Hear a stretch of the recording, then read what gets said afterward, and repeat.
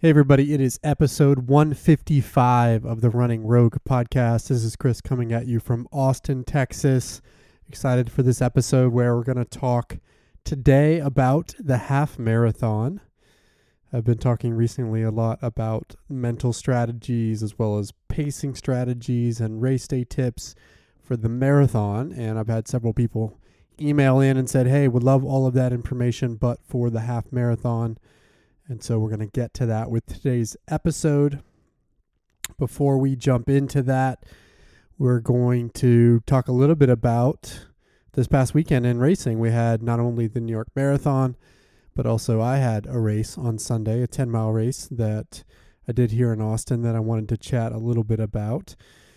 So first, let's talk about New York. We had obviously amazing races on Sunday for those that tuned in, and thanks to all those who listened to my preview podcast, which came out on Friday night. I was relatively pleased with my predictions in terms of how things played out. On the women's side, I did get the three women I picked in the top four, and actually in the right order, but my winning pick, Mary Keitany, was spoiled by the debutante Jocelyn Jepkosgei, who ended up getting the win in a time that was just shy of a course record.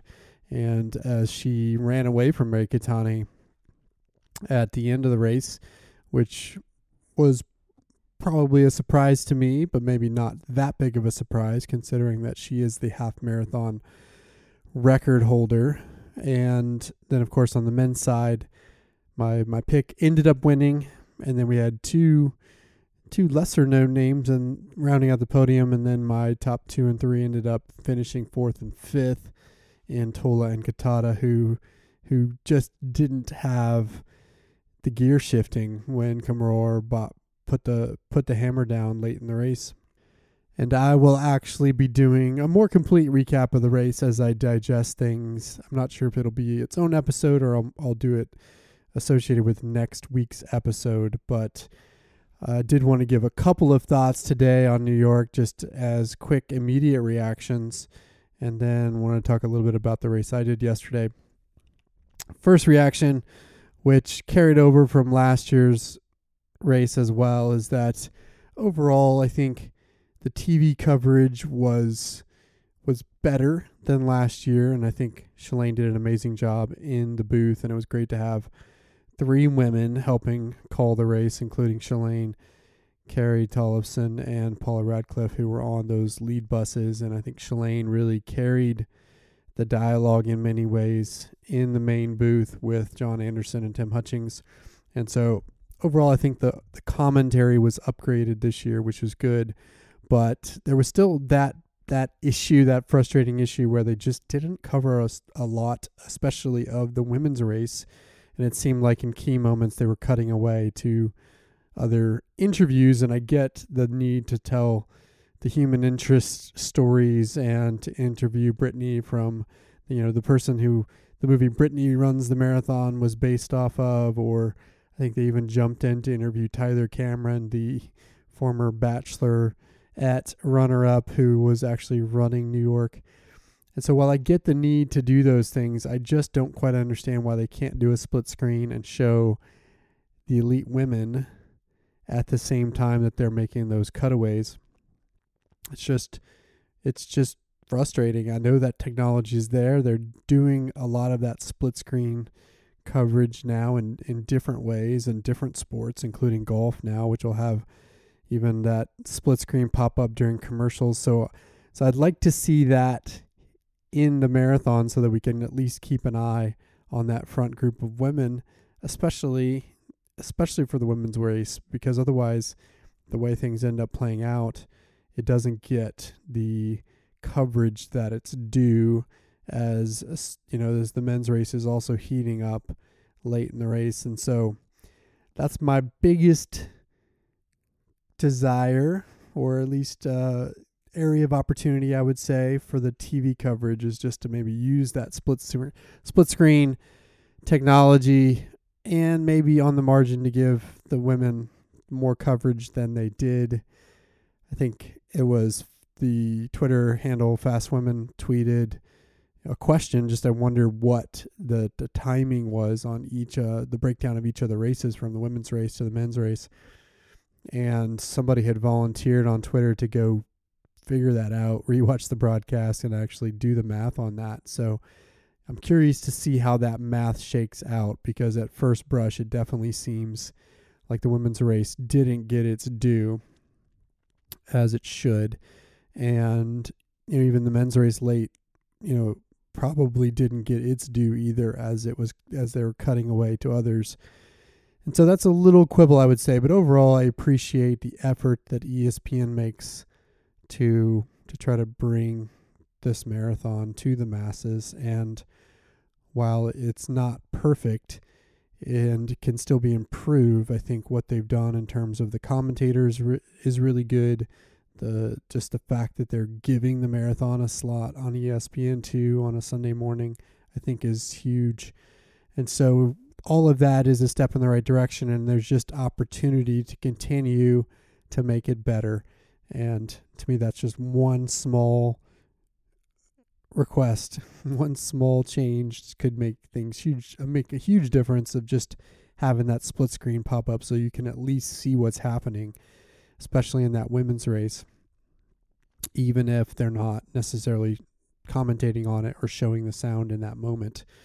So that's one small request. And hey, when you're bouncing around on Twitter, you can call for those changes, and maybe ESPN will listen, or write them a letter or whatever it may be, because I feel like they would have to be open to that sort of feedback, and they've already made some small steps to make things better, and it'd be good to see that continue to progress, because getting a race like that on ESPN is huge for us, and it's a big opportunity to showcase the sport, and I think they could just continue to get better at it. So that's one point, and just a little bit of constructive feedback, but also appreciation for ESPN. The second thing I wanted to react to is Desiree Linden's race. Obviously, she finished very well, finishing 6th, and in many ways made the race early on, leading from about the mile 9 point to about the mile 12 point, keeping the pace honest there. It's kind of interesting to me that I've seen a lot of commentary that was somehow out of character for Des to take the lead, but I'm not sure that it is, to be honest. Des has always been someone that has thrived off of a consistent pace and off of keeping things honest. So we've often seen her run her own race within the race, and sometimes that means sliding back a little bit if there are surges in the main pack. Sometimes that has meant going off the front for a little bit until the pack kind of regains its rhythm. And so I'm not sure that it's a huge surprise. Des did say in a tweet afterwards that her mantra for the day, or the thing she was thinking about, was swing away, meaning, swing for the fences, take chances. And, I think that early pace where she was on, I think it was something like 2:22, 2:23 low pace early on, was evidence of her swinging away, especially on a good day. She paid for a little bit over the second half, but still managed to hang on for that first American spot and 6th overall in a really, really solid time. I think it ended up being the 4th fastest time ever by an American at New York, behind Kara, Shalane, and Molly Huddle. So that's pretty good company. So by swinging away, she ended up getting a solid result. But again, I don't necessarily think that that's out of character for Des. I think she's always been one who's been willing to run her own race within the race, and it was great to see that happen. Of course, Kellen Taylor almost caught her at the end of the race as she finished 7th, just a couple seconds back as she ran out of real estate to catch up with Des. So great race from both of those athletes, and I think that bodes well for them going into this trials prep season. Now, Des has to this point been non-committal about her desire to do the trials, and she said she would make that decision within the next couple of weeks based on how she does in recovery. So we'll be looking out to see if she's going to to toe the line in Atlanta on February 29th, 2020. After seeing this result and seeing the risk that she took in this race, I have a feeling at this point that she will end up doing it because, why not? And, I think Des at this point has nothing to lose in her career and can really essentially make those choices that she wants to make, which means she doesn't necessarily have to do the trials or make an Olympic team in order for her legacy to be cemented in the world of marathoning. But at the same time, why wouldn't you take that opportunity to compete with the best in the U.S. and see what you have left there and potentially win the associated prize money if you could do that and then still come back and do Boston. So I have this sense that we'll still see Des in Atlanta on February 29th. So, and honestly, I would love to see it. I think she would help make that race. So I'm rooting for her to do the race, and I think many people are, as she always makes things interesting. And if she does show up, would be a runner that I think would be in the top three. To be honest, if she was on the starting line, in my opinion, Des will be in the top three. So I hope we see that. So there's a couple takeaways. One takeaway that was nuts from the men's race is this citizen racer, this athlete from the main field who ended up on the podium at New York.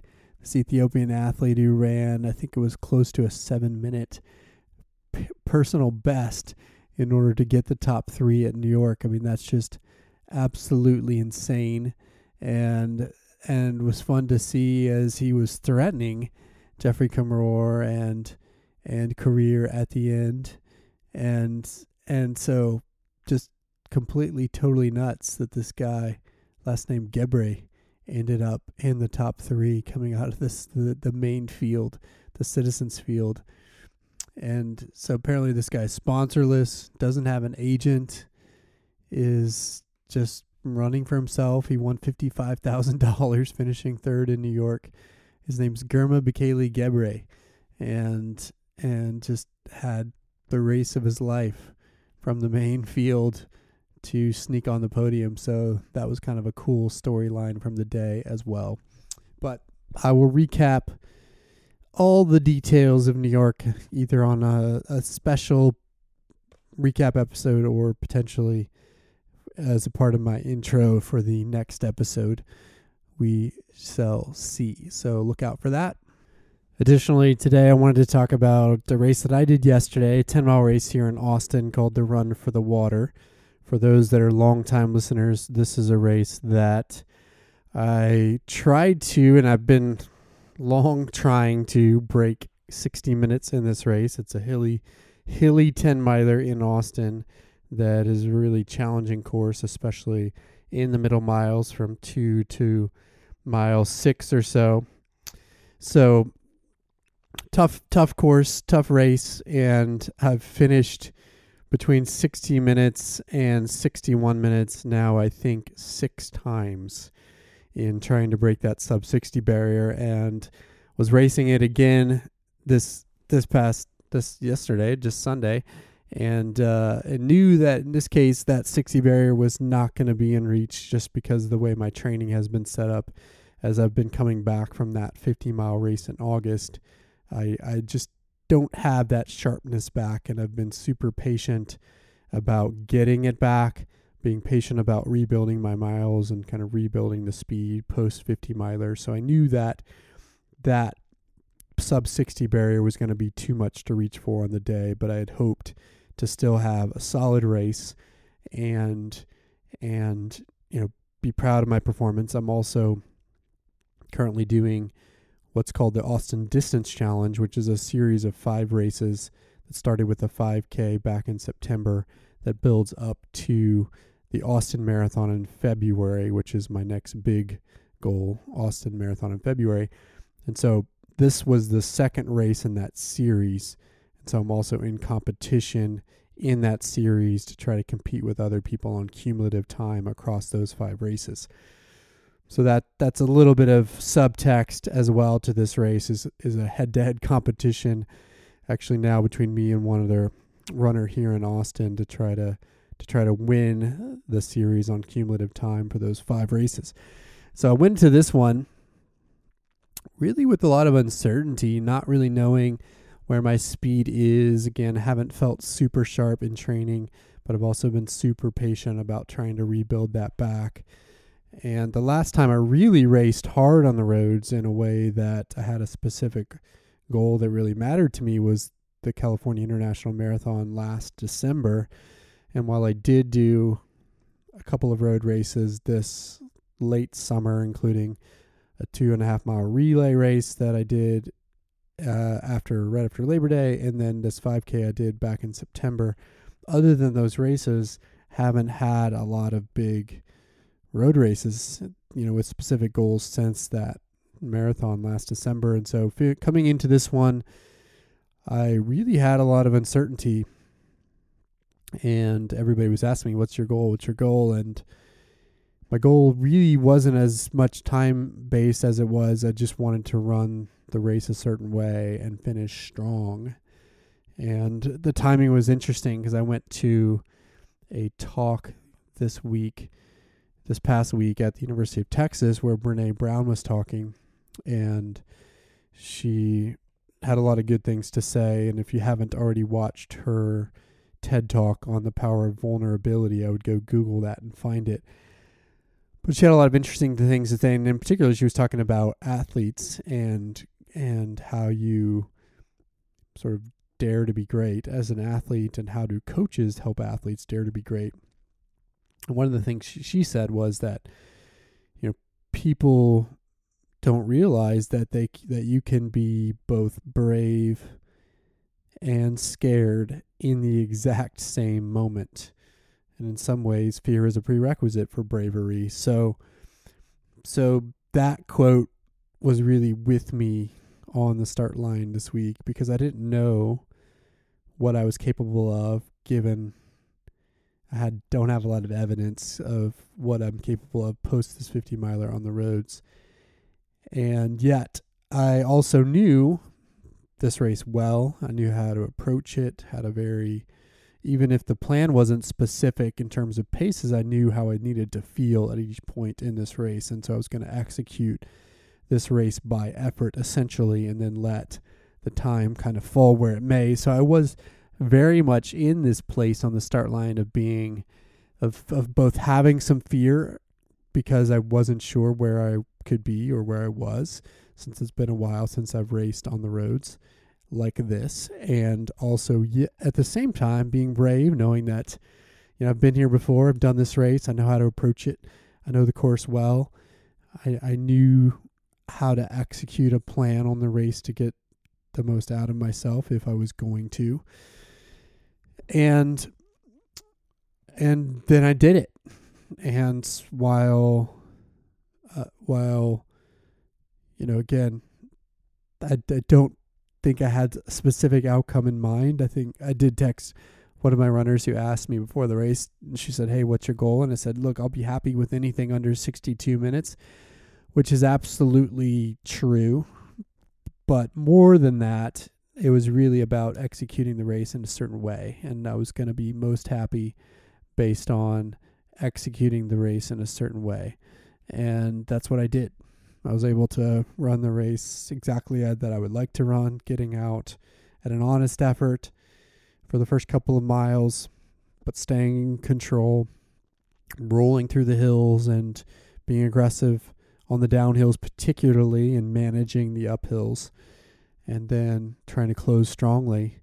And I was able to do that and pull back some time in those final 3.5 miles where things kind of flattened out. And I was able to negative split this one. I think my first 5 miles was about 31 minutes. My second 5 miles was just under 30, 29 and change. And felt really good at the end, really strong.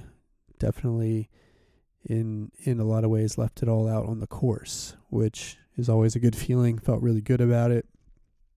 Was able to pull back some time in the distance challenge, so that was also a secondary goal of mine with this race, and it all worked out well. And while again 60 minutes wasn't in the cards this time, it will be in the future, and I've penciled in going for it next year in this race, as I still want to get that goal, even though I'm getting a little bit older.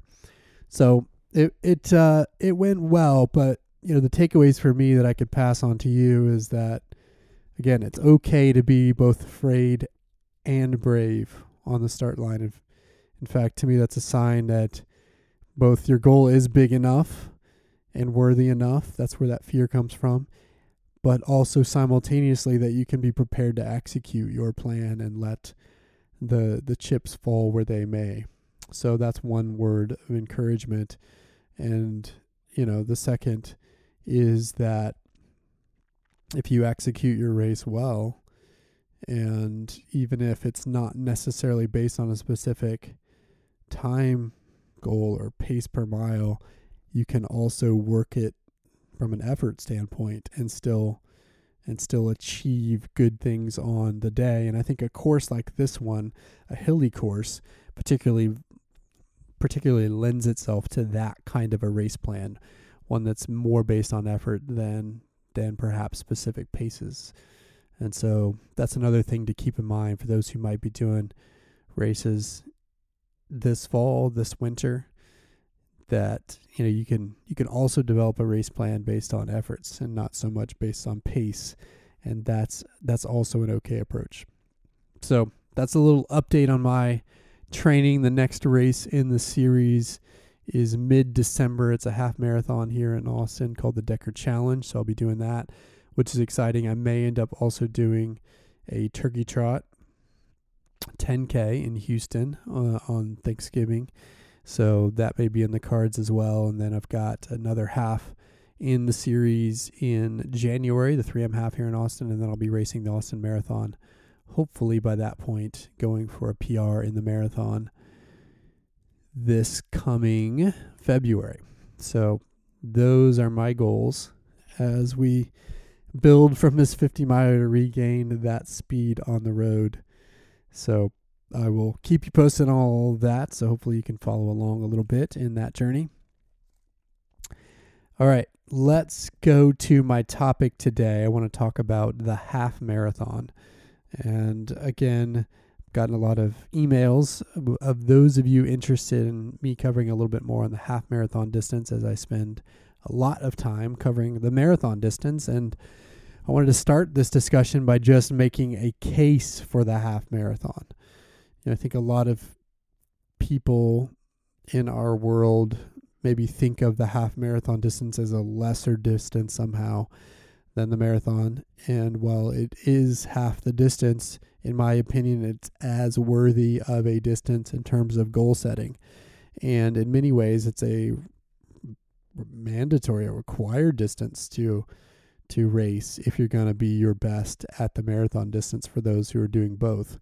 But for even those who are not doing the marathon distance, I want you to be proud of your half marathon results. No need to caveat them or couch them in any way against the marathon, because a well-run half marathon, in my opinion, can be just as hard and just as worthy a pursuit as a well-run marathon.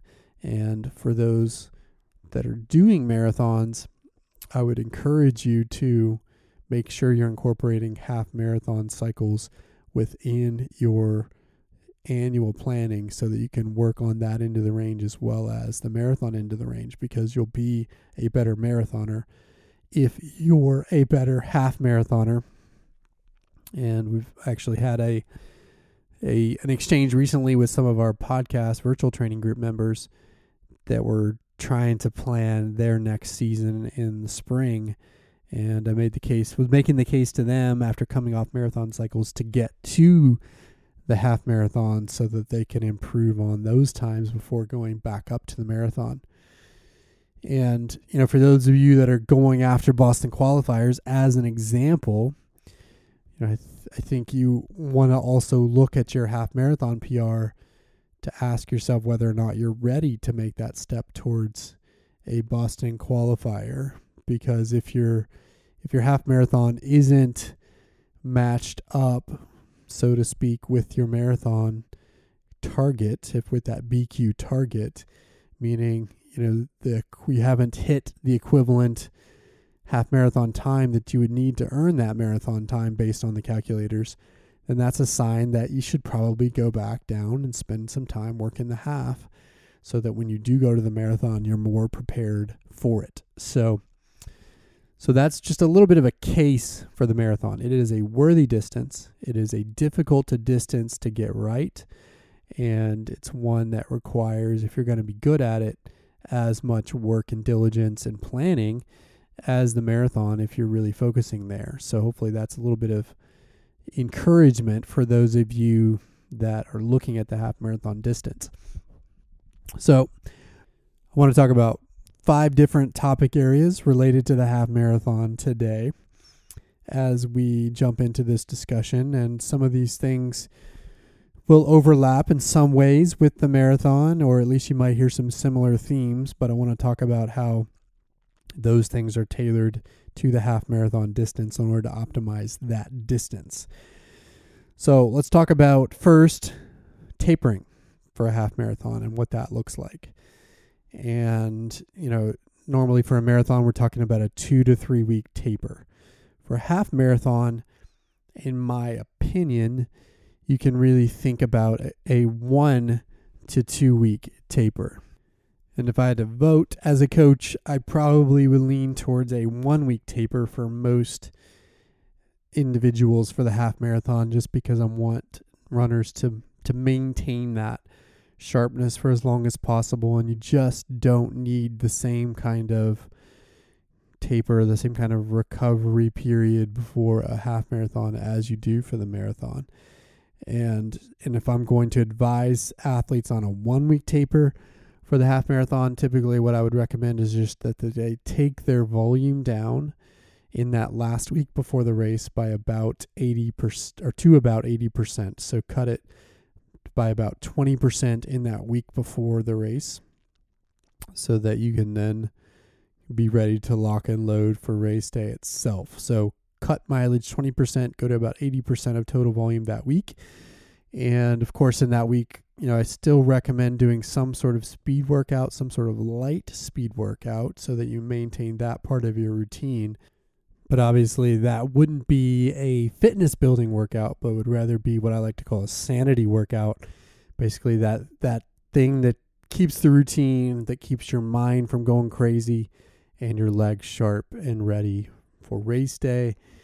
I have a cadre, a group of different sanity workouts that I will use in the final week before a race. But probably my favorite one would be more track oriented, if that's what you prefer, would just be simply a 10 times 400 workout on the track with plenty of rest, 60 to 90 seconds between 400s, where you start out and do 4 at half marathon pace, 4 at 10K pace, and then the final 2 reps at 5K pace, all smooth, in control, never pressing too much. But again, just to keep the legs sharp and the mind fresh in that final race week.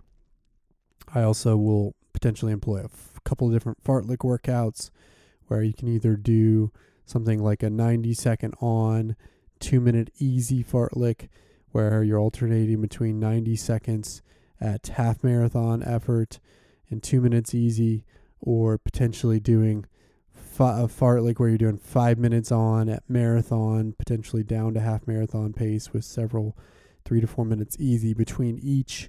Again, as you think about what that might look like, what matters less is where you like building fitness, but rather just what you think will help you stay sharp, stay fresh, keep your mind sane, and also give you an opportunity to be smooth, in control, and just build confidence in that race week. So that's the kind of thing you want to do. It doesn't really matter exactly what it looks like, as long as you feel good about it, finish strong, stay in control, and don't mess anything up by going too fast, which is the only thing you really want to avoid is just doing anything that will dig a hole for yourself going into race day. So that's what I would recommend for most people, is that 1 week taper, again, cutting mileage by 20%, and then just doing one simple sanity workout that week while trying to keep your routine as consistent as possible. For those who might think they would need a little bit more taper, a 2 week taper, then I would think about it like this, where you cut back about 15% of total mileage in that second week out, and then cut back another 15% in race week to about 70% of total mileage. Again, trying to maintain your routine, maintain the days you normally do all of your work, but just cutting back the total volume, and then keeping, again, a sanity workout in that final week. Some people ask me about race weekend, and I'm someone who likes to have a shakeout run the day before the race. So I like to do anywhere from 30 to 45 minutes the day before, with some strides to follow. Again, just to keep the legs sharp and fresh, and get the blood flowing in that day before. So if I'm going to take a day off, typically it'll be 2 days before, and then I'll do a shakeout run the day before, and then obviously do the race itself. And so that's my recommendation on tapering, which is pretty straightforward. There's not a lot to that, and I wouldn't overthink it, as you don't really need to. So that's taper. So that's one topic. Wanted to also talk about the second topic, which would be warm up for a half marathon, and what that could look like. And so what does warm up look like? And again, this is different because for a marathon, typically I don't do a warm up at all. Maybe some light walking just to get the legs moving, blood flowing that morning up. But for a half marathon, I think you have an opportunity to potentially warm up, and really you should, because you want to be primed and ready to go, as you got to jump into it a little bit quicker than you do with a marathon. So what does that look like? And again, it really should depend on your own routine, but let me tell you what it roughly looks like for me. And my warm-up will vary a little bit depending on the weather. On a warm weather day, I'll typically lean towards a shorter warm-up. On a cooler weather day, I'll lean towards a slightly longer warm-up, as it takes a little bit more to get my legs going on a cold morning. But usually what I'll do, again, depending on weather, is 1 to 2 miles of easy running to begin the warm-up process. And then oftentimes, if I have the space for it, if I have the opportunity for it, I like to do 2 times 90 seconds to 2 minutes right after that easy jogging at about half marathon effort. I find for me that works a little bit better than strides to get things going, because they're just a little bit longer. So 2 times 90 seconds to 2 minutes at about half marathon effort. And then I personally will do some drills to get the lights turned on. Common routine that I have, which would include things like high knees, butt kicks, side to side karaoke, heel toe walks, that sort of thing. And then I'll finish, depending on timing, with some strides to kind of finish things out, and then I'll head to the start line. Now, depending on how all of the logistics are, that warm-up routine might take slightly different forms, because you might have, in a big race like Toronto half, which I just did, you may not have that opportunity to do the same sort of things as I just talked about, because, for example, there I didn't have really the real estate to go do those 90-second to 2-minute efforts, but I did have the opportunity to do about a mile easy jog to the start, and then some drills and some strides before I went to the start line.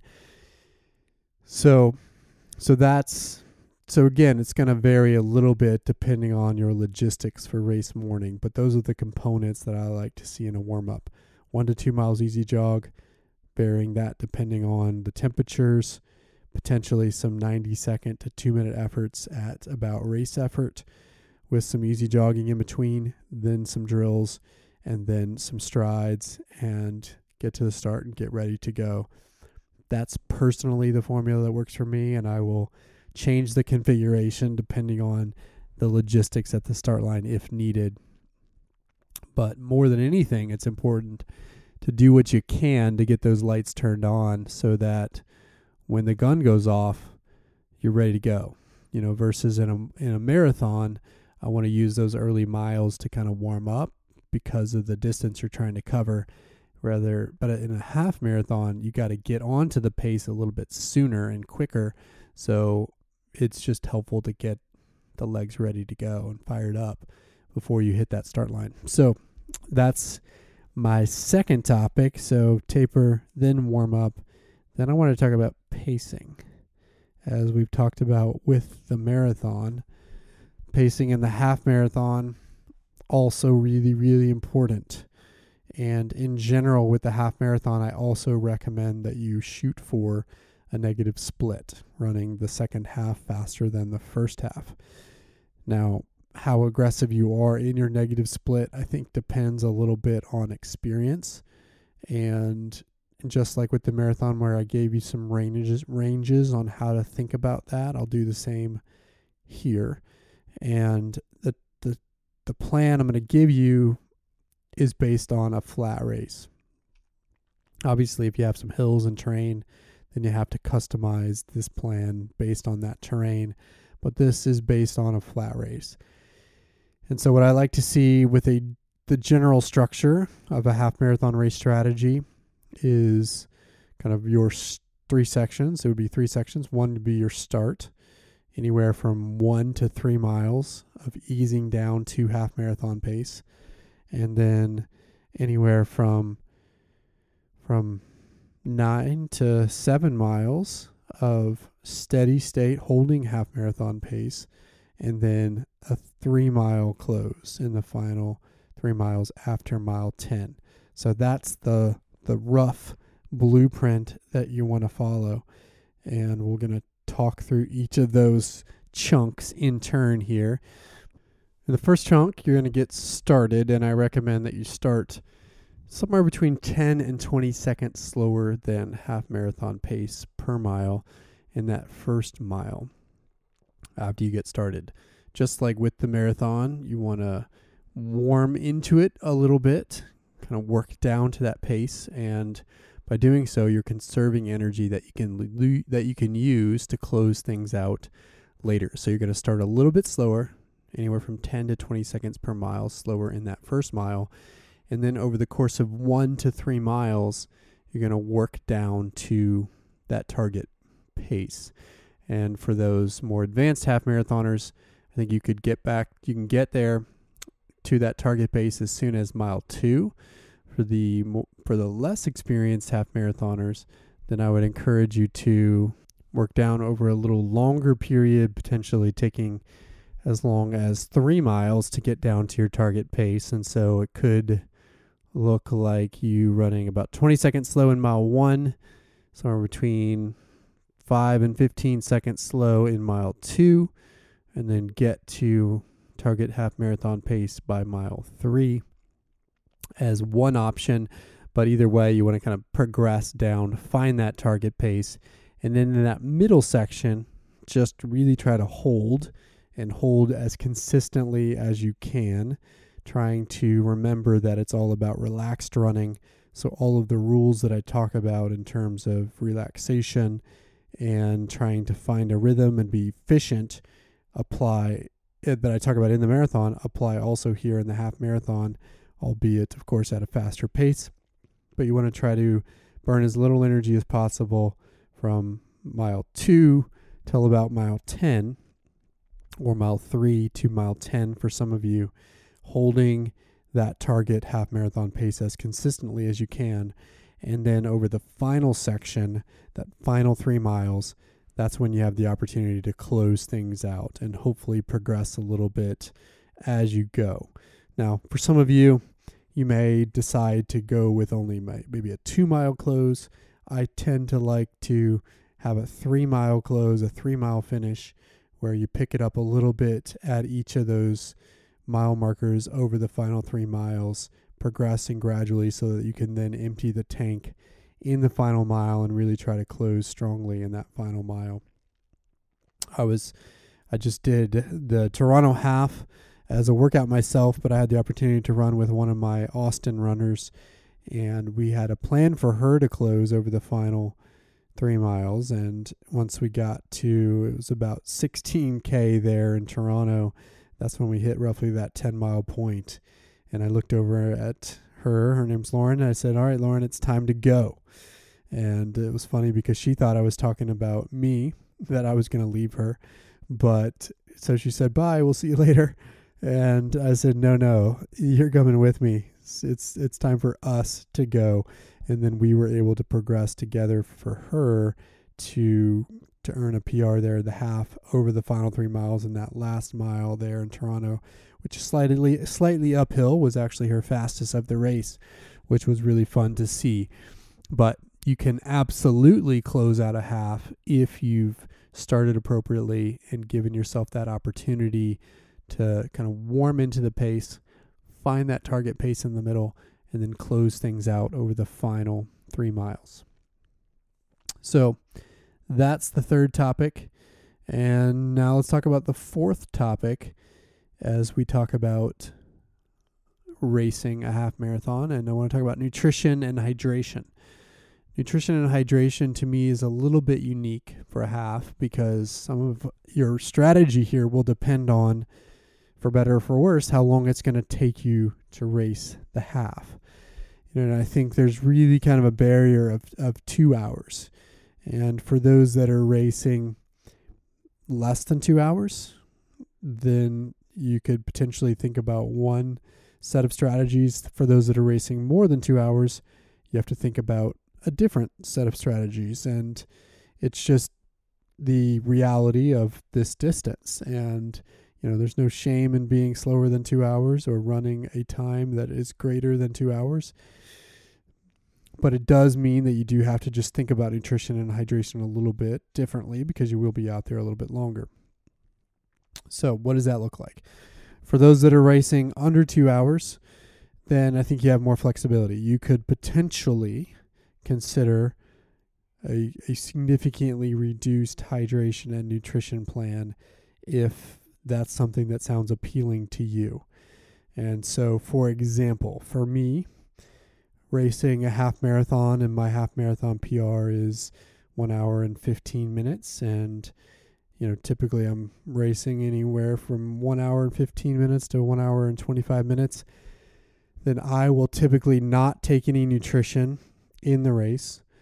And sometimes I won't even take hydration in the race, because if you're racing less than 90 minutes, you really should have, if you've done your job before the race, you should have everything you need on board to fuel you, as well as to have the hydration you need during the race. And so you might, if that's your situation, have the luxury of foregoing that altogether and not worrying about it. Now, for me, what I will do is really not plan to do any nutrition or hydration in a half marathon, but sometimes I might end up grabbing it if it sounds good, or if the thirst calls for it in the race. And sometimes, particularly on cooler races, then I might get like dry mouth or cotton mouth, in which case sometimes throwing some water down actually helps wet my mouth and make things a little bit more palatable from a breathing standpoint, to have, not that dry mouth, kind of cotton mouth feeling. And so occasionally I'll reach for water for that purpose. Or if for whatever reason my body's just craving some sort of hydration, then I'll reach for it. But I can very much just think about drinking to thirst in that scenario. And I really think that applies all the way up to somebody who's doing up to 2 hours. Now, in the latter half, 90 minutes to 2 hours, I think you then need to, plan for that. And obviously, if you're going to do a half marathon in about that time, test out some some runs where you're not taking nutrition or hydration in under that 2-hour window. Or if you do, maybe just try going hydration only, because, I think generally if you're running under 2 hours, you've got enough glycogen stored on your body to use in the race. And so you can consider foregoing nutrition. But if you're in that 90-minute to 2-hour range, I think then you have to make a decision about how much you want to use and how you're going to use it, and plan accordingly in your workouts. But you have potentially the flexibility to maybe use a hydration only strategy and perhaps forego nutrition in that window. And for a hydration only strategy in a half marathon, I think you can do it perhaps less frequently than you would in a marathon. Oftentimes in a marathon, I'll recommend that somebody hit the first water stop or the second water stop on the course and then get something from each water stop thereafter. In a half marathon, I think you can probably, depending on how the stops are spaced in your race, potentially grab something at every other stop, or perhaps just drink to thirst within that 90-minute to 2-hour window. And, again, if you're deciding to forego nutrition, I would play with that in your long runs up to 2 hours and just make sure that you're comfortable doing long runs up to that point without nutrition. And then for everybody that's over 2 hours, then I think you have to think about both nutrition and hydration. And on the nutrition side, I would think of it similar to marathoning, where you can, just like with marathons, you can kind of think about that in-run nutrition pretty much with the same set of formulas. Typically, as a reminder for a marathon, if you're doing gels or other sugar-based options like chews, then I'll recommend somebody take something at an hour in and then come back every 35 to 45 minutes to that gel or chew or whatever you may be using. And so you won't need to carry as much because you're going less time, but I would still come back to that same formulation as a baseline, and potentially on the margin err on the shorter end of those ranges because it is a half marathon.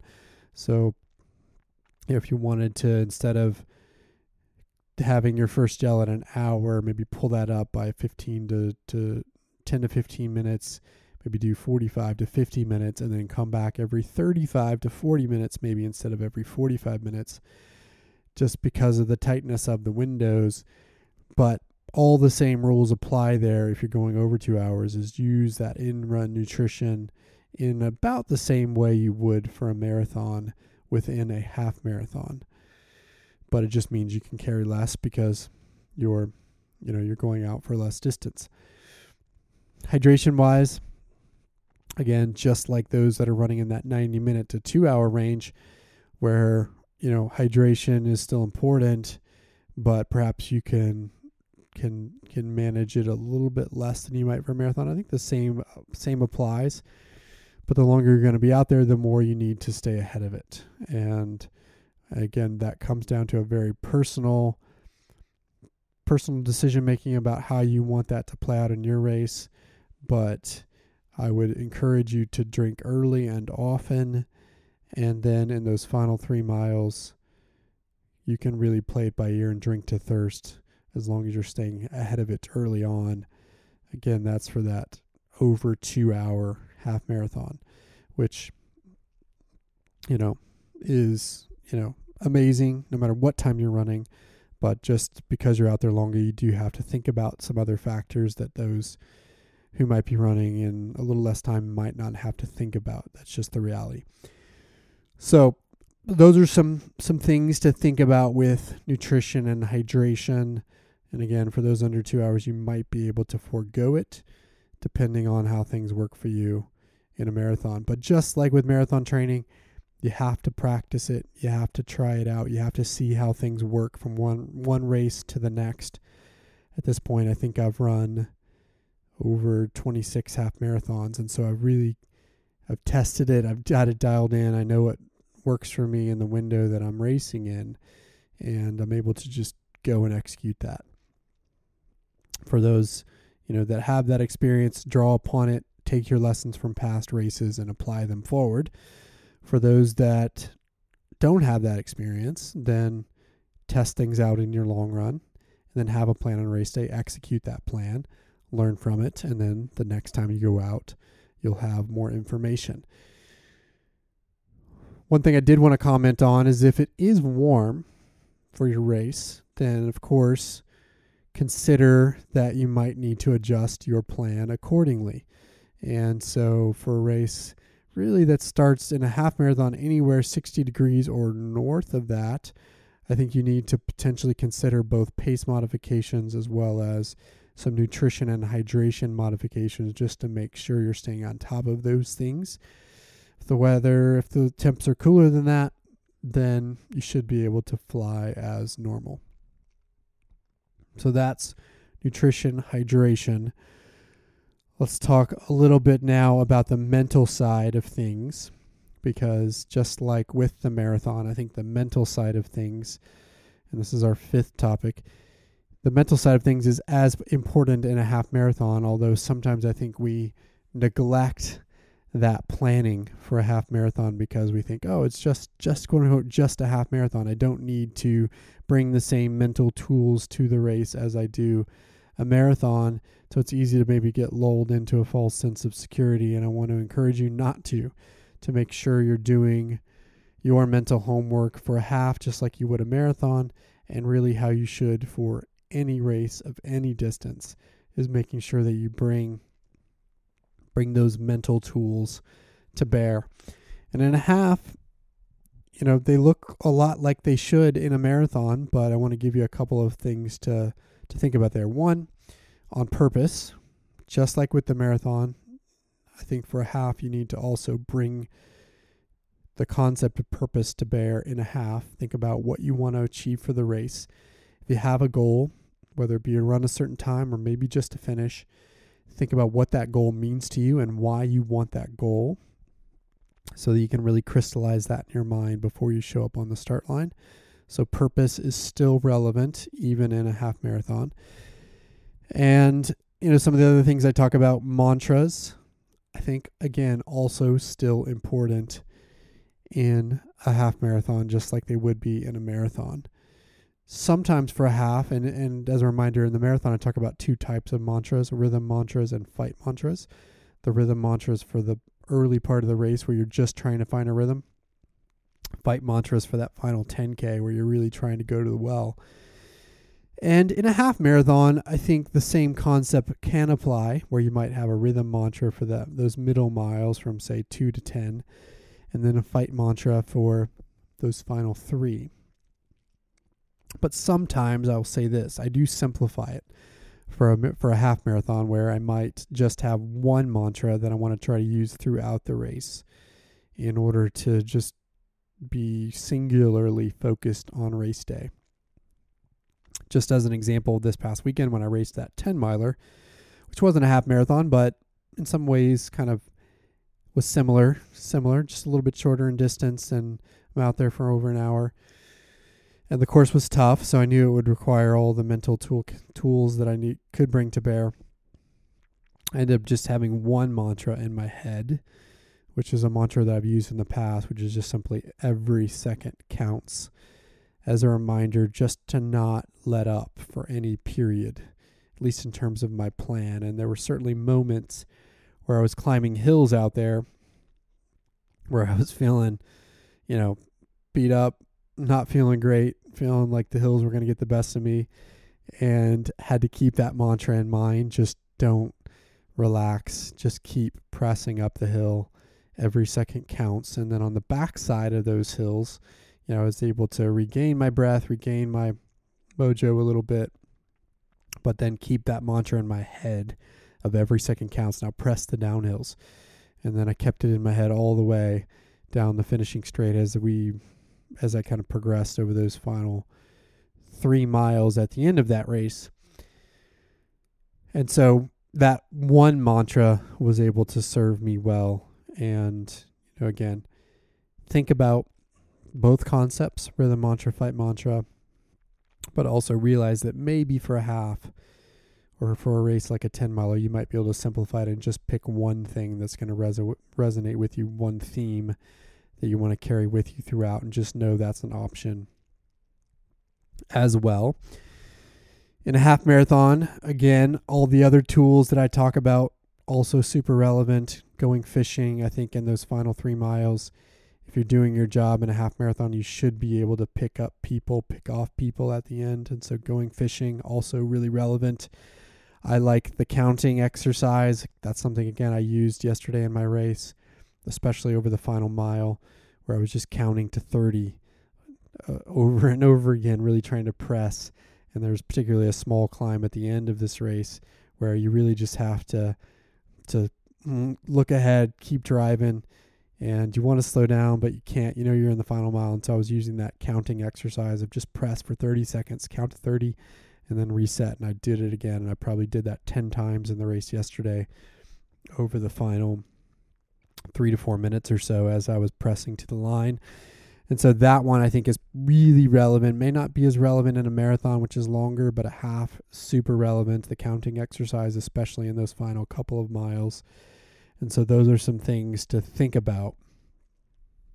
And, the other thing I want to mention here that I think is uniquely specific to half marathons, because half marathons might be something you end up doing a little more locally. You've got local half marathon options, or maybe, you're going to a race with some friends. But particularly for those local races, I think there's an opportunity to also just think about the racing concept a little bit more. Oftentimes with a marathon, when we're going out of town maybe to race, or you're doing a marathon even locally, you might not have a lot of people around you that you're familiar with. Or because it's such a long race, the idea of racing in a marathon really isn't something you can think about in the main pack. But in a half marathon or a race like a 10-mile distance race, I do think you can actually potentially use this concept of racing to get something out of yourself. And particularly if you're consistent in racing locally, and you might know those other people that are typically around you in a local race, and maybe to think about trying to beat some people that might be around you, I think is really something to think about. Now, it doesn't mean you don't go and run your plan and be smart about your plan, but it just means that maybe at the end, when it's time to close, you're looking for maybe that familiar face who maybe beat you by a little bit in that last race, and you're going to try to get them in this race. And so this concept of not just going fishing to that anonymous person, but also racing that person you might know from the local racing scene, I think could be particularly powerful. And this is one reason why I like this series in Austin, the Distance Challenge, is because it allows you to find those people that are also competing in the Distance Challenge that will be close to you in the rankings, and then go out and try to beat them on race day and know where they are, and use that element in your strategy to get extra motivation. And it just adds a layer of fun. It also adds a layer of, I think, finding the ability to push yourself that you don't get necessarily by just pursuing an anonymous singlet ahead of you. And so that's something in a half marathon that I think you can actually use to your advantage, especially in those local half marathons. So that's something else to think about. So that's our 5th topic. And then I guess the last thing, a little bonus 6th topic that I just wanted to briefly cover off on, is the idea of recovery in a half. And obviously you don't need as much time to recover from a half as you do a marathon. I like to think about recovery that mirrors the taper. And so if you're tapering for a week, then I think you can kind of take a week of recovery post half marathon, where you might be running somewhere around 50 to 60% of your normal volume, perhaps getting out there for all the days you normally get out there, but just taking it super easy, giving your body that opportunity to get the active rest. And then from there, if you've done a 1-week taper, I think a 1-week recovery from a half can be actually just fine, depending on how the legs feel at the end of that first week. And while you'll need to potentially manage your speed work coming back from a half, I think your volume could be back to 100% in week 2. Or if you've done a 2-week taper, maybe take 3 weeks to get back to 100%. But generally you can do kind of a 1-week build back and then really jump back into it. And I would still be careful about speed work in that second and third week after, just really listening to your body and being a little bit careful about working the longer, faster stuff. But, I think it's still good to get out and do speed work so that you're, again, flushing the legs in a way, and just listen to your body in that period as you're building back into speed. So that recovery time, kind of 1 to 2 weeks, and then you can get back into it. And that's, one of the things that's nice about a half marathon is the opportunity to recover fairly quickly and potentially turn around and do another half in, say, 4 weeks' time. I don't necessarily, or at least I would say I would like to see at least 4 weeks between two half marathons. But I do think you have the opportunity, if you want to race multiple half marathons in a season within a given peak and potentially get something out of both. And again, I kind of like to see about 4 weeks between those races if you're going to do it. But anywhere from 4 to 6 weeks could work. And you could kind of build off of the same training. Here in Austin, we'll have people do the 3M half in January, and then 4 weeks later turn around and do the Austin half as something that routinely works for the runners in our world here in Austin. And you may have something similar in your world, but you do have an opportunity with halves to potentially get a couple done in a season, depending on how that goes. You can also, if you're going to structure things that way, use one of those halves as a training race, maybe that first one, where you're being a little bit more conservative and then trying to close strong, and then use that second half as a more aggressive race strategy where you're really trying to get the most out of it. So you can also configure things that way and have an opportunity to build from one race to the next. So there you go. Hopefully that gives you a little bit more insight into the half marathon distance. And again, appreciate all of those that asked about these questions and who are out there racing the half, whether it be your first or whether it be, your 26th or 27th, like it would be for me, a half raced at your peak, trying to get the most out of yourself, again, is as worthy and powerful as a marathon. And so run them with pride would be my final advice as I wrap this episode. So again, thanks for the questions. Thanks for listening. As always, you can check us out at roguerunning.com or follow us on Instagram, Twitter, or Facebook at Rogue Running. Until next time, we'll talk to you soon.